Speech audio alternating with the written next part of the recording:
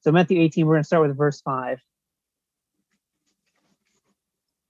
And it says, whoever receives one such child in my name receives me. But whoever causes one of these little ones to believe in me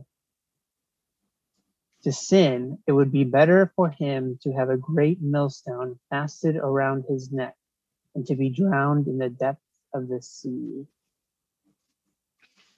So we are still in our series on Matthew. Last week I finished talking about, we started the fourth discourse, which is the fourth teaching, where the disciples asked what it means to be great in the kingdom of heaven. And Jesus puts a child in the midst of them and says, in order to be great, they need to be completely dependent on God, both to enter and to be great in the kingdom of heaven. And that's where we are today. And I have an illustration that might help us with the two verses that we're talking about today. And we have to kind of remember back at a time when we were meeting at the Symphony Hotel. So some of you are new or have not been there, but for several of us, many of us, we can remember this, even though it seems like a million years ago. I can still remember it quite vividly. There was one occasion we were standing around after church, and there was a pretty large group of people just sitting around chatting, talking about, I don't even know what, the latest news, what was going on. And after a few minutes, I heard one of the people in the group say, kind of in a lower, excited voice, that there was a new couple that came to the church. And this church was not just any couple, but this church came from the American Embassy. And then she kind of pointed over in the direction of the couple. But before she excused herself to talk to them, she kind of made it clear what that meant.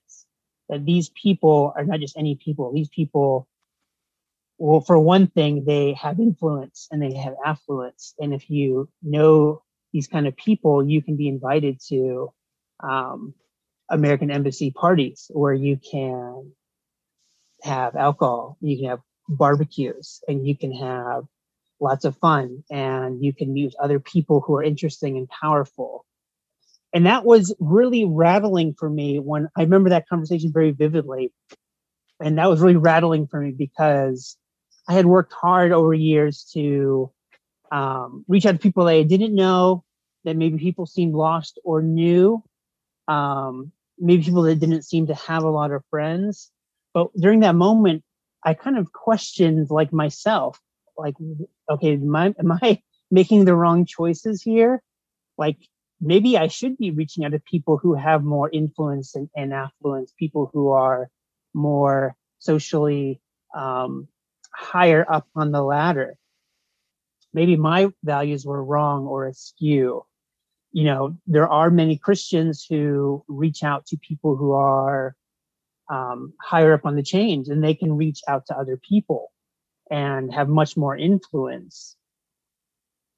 You know, and these people who are, you know, very self-driven and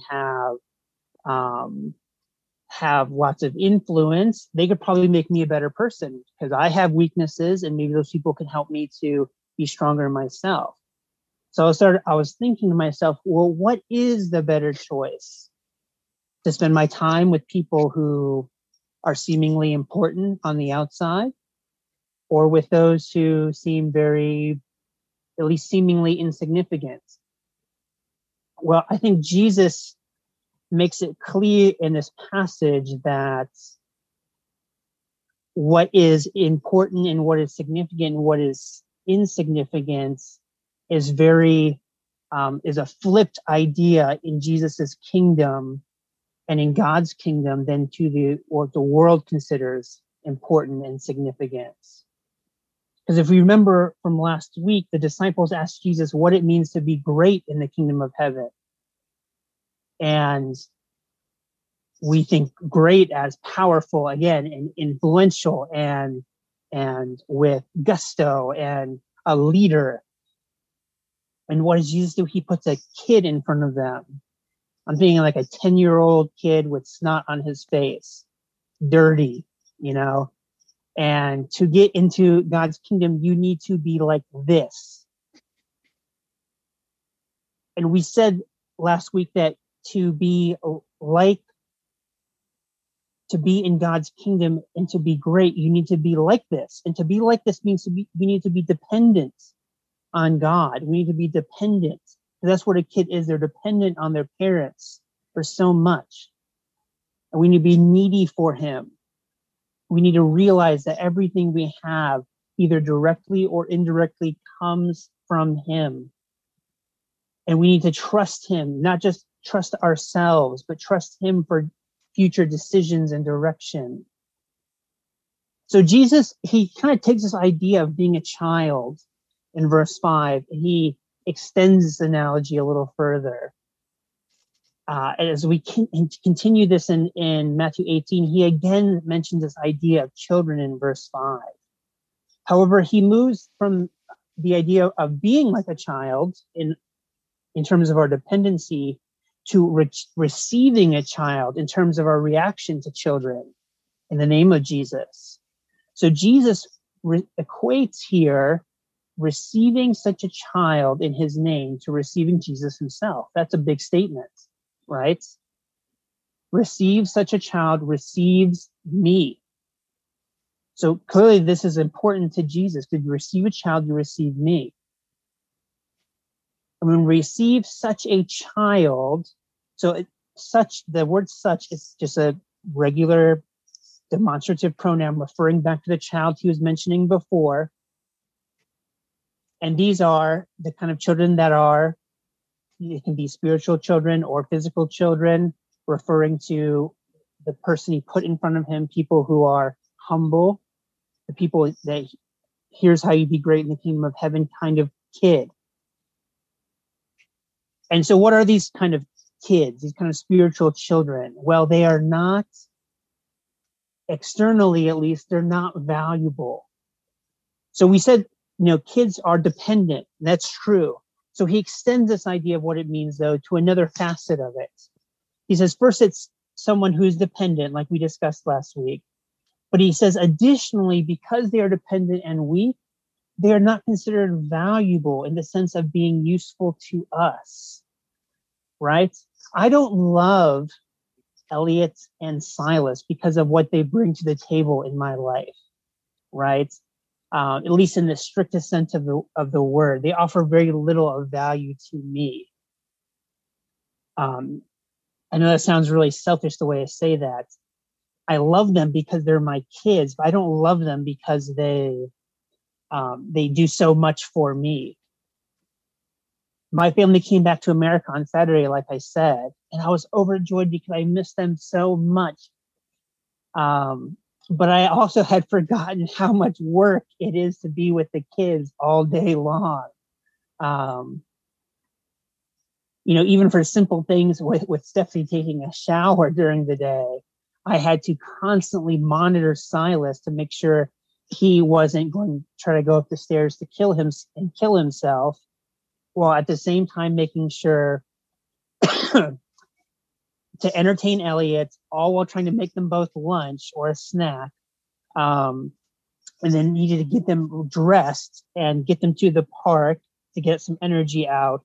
And it was kind of this continuous cycle, getting them dressed, getting them undressed, getting them changed, getting them to the bathroom, getting them back, feeding them. It was just a lot. Like the first couple of days, I was like kind of a wreck, kind of crawled myself back into bed. I was like, oh man, I forgot how much work this was. I was on complete stimulus overload. And it's because they're so dependent. Because they're dependent and weak, they take a ton of energy and work to love and protect and train them into what they need to be. That's why they're like this. And this is what it means to be, these are what Jesus' disciples are going to be like. This is what Jesus' disciples are going to be like.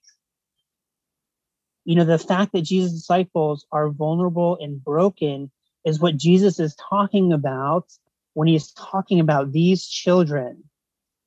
True disciples of Christ are going to be like this, or at least mostly like this. This is why Jesus says to receive them. And of course, he is also referring to actual physical children and loving and caring for them, both our own and others. And yes, there are Christian organizations like World Vision and others that do this kind of work, and they should be supported.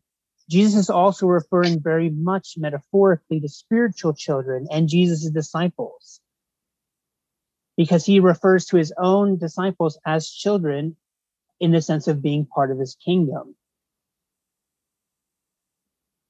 And if it was natural or easy, there would be no instruction of having to receive Jesus' disciples in this way. And I like the way the NIV translated it. It translated as welcoming such children in his name, right? We have to welcome them. It's like a kind of a warmer word to welcome such a child in my name. Now, Jesus would not need to say this if it was easy, right?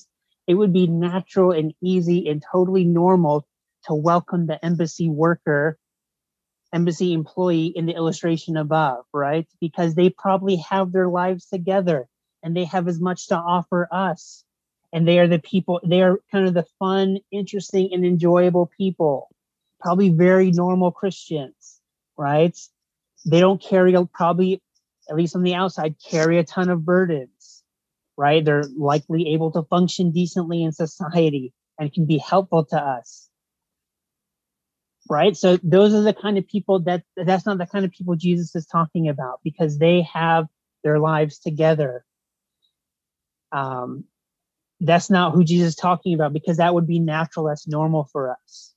However, welcoming the broken and the dysfunctional is much harder and is very unnatural for us, right? People who are broken and weak and damaged and vulnerable, like the kind of children that Jesus is asking us to receive, that is different and unnatural. And we need to remember that Jesus came, who did he come to call, right? The healthy or the sick? He came to call the sick, not the healthy. And who did Jesus spend his most of his time with? He came to spend most of his time with the outcasts in Galilee, in Capernaum, in Nazareth, right? He was not in the spiritual and the material mega city of Jerusalem, right? He went there a couple times, but he spent most of his time in the country with country people, doing country things, in the woods with 12 men and women, right? He was with these people that were broken. And if you think about it, this is not just Jesus talking, right? We see this example very much in the New Testament. And this is what Paul talks about when he opens his letter to the church in Corinth. And it says, this is in 1 Corinthians, it says, this is in the first chapter of the church, to the church in Corinth. It says, "For consider your calling, brothers. Not many of you were wise according to worldly standards. Not many were powerful. Not many were of noble birth." So think about this. This is Paul talking to a church, and actually a church in a pretty wealthy part of the Roman Empire, and saying even among this church, there's not many wise or powerful or noble. So Paul makes it very clear what Jesus is saying, that most Christians are going to have issues. Most of them are not going to be the embassy workers, are not going to be the leaders or the winsome or the wealthy.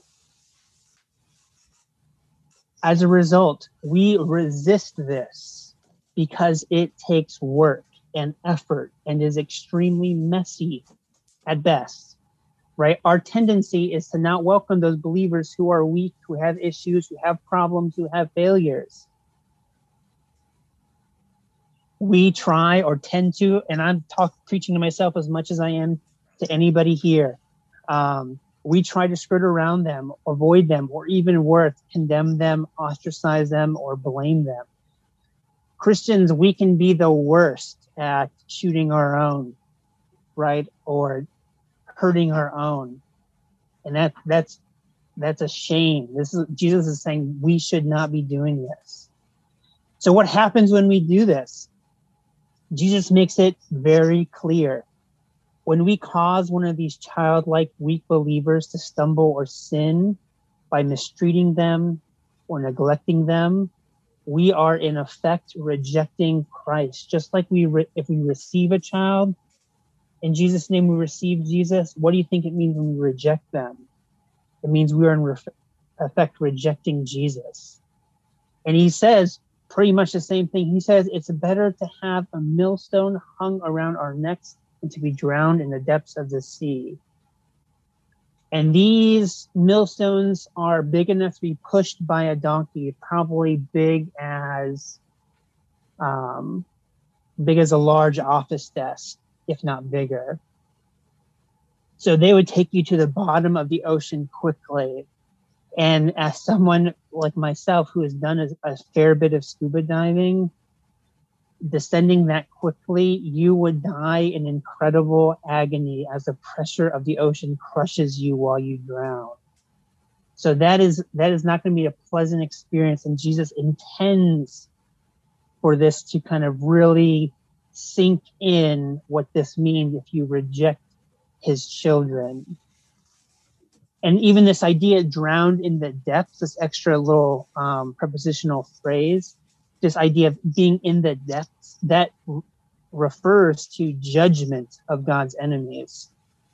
And it's used elsewhere, like the armies of Pharaoh were drowned in the depths of the ocean when the Red Sea closed in around them, showing judgment. So the idea seems pretty clear that we need to welcome Jesus' disciples. So how do we do this? So some points of application. First point of application, realize that we are not perfect. So we ourselves, we do not have it together. And sometimes we can pretend so much to others that we have it all together that we can believe it ourselves that we do. And even if we appear on the outside that we can keep it together, internally our lives can be in shambles. And even if we do have it together, the worst sin of all is pride, which comes from believing the lie that we have it all together. So then you're in the worst shape. So the Bible makes it clear that we are all sinners in need of a savior. And we will never be fully rid of sin until we are with Jesus in eternity. And Paul says not to think of himself more highly than he ought to think, but to think with sober judgments. And once we realize that we are not as amazing and as good as we think we are, it becomes easier to be kind and loving towards other believers who have issues, because we are able to identify with them. And along with this, I don't want to tell anybody what to do, but I do want to warn people about some of the issues with social media. I have found, at least for myself, that social media platforms, certain ones, they can feed my desire to think more highly of myself, because you can present yourself in such a way that makes you look really good and really important and really interesting and really savvy. Kind of like projecting an idealized version of myself that exaggerates my strengths and downplays my weaknesses. And you know what? There's so much of that in my life and in the world. Just thinking of things like a resume, right? Even a resume already does that, and I have to do that as part of just living in this world. I don't need more of that from social media, and I have found not having that as part of my life has just made me a happier and a more realistic human being that has strengths and weaknesses, and I found that to be much easier. And then another application point is to reach out to Jesus' children by inviting them to do the things we're already doing. So we need to reach out. That's the point, right? We need to reach out to people who are different than us. it is my tendency as well as yours to struggle, or it is my tendency as well as yours to engage with people who are like me and spend time with people who are like me.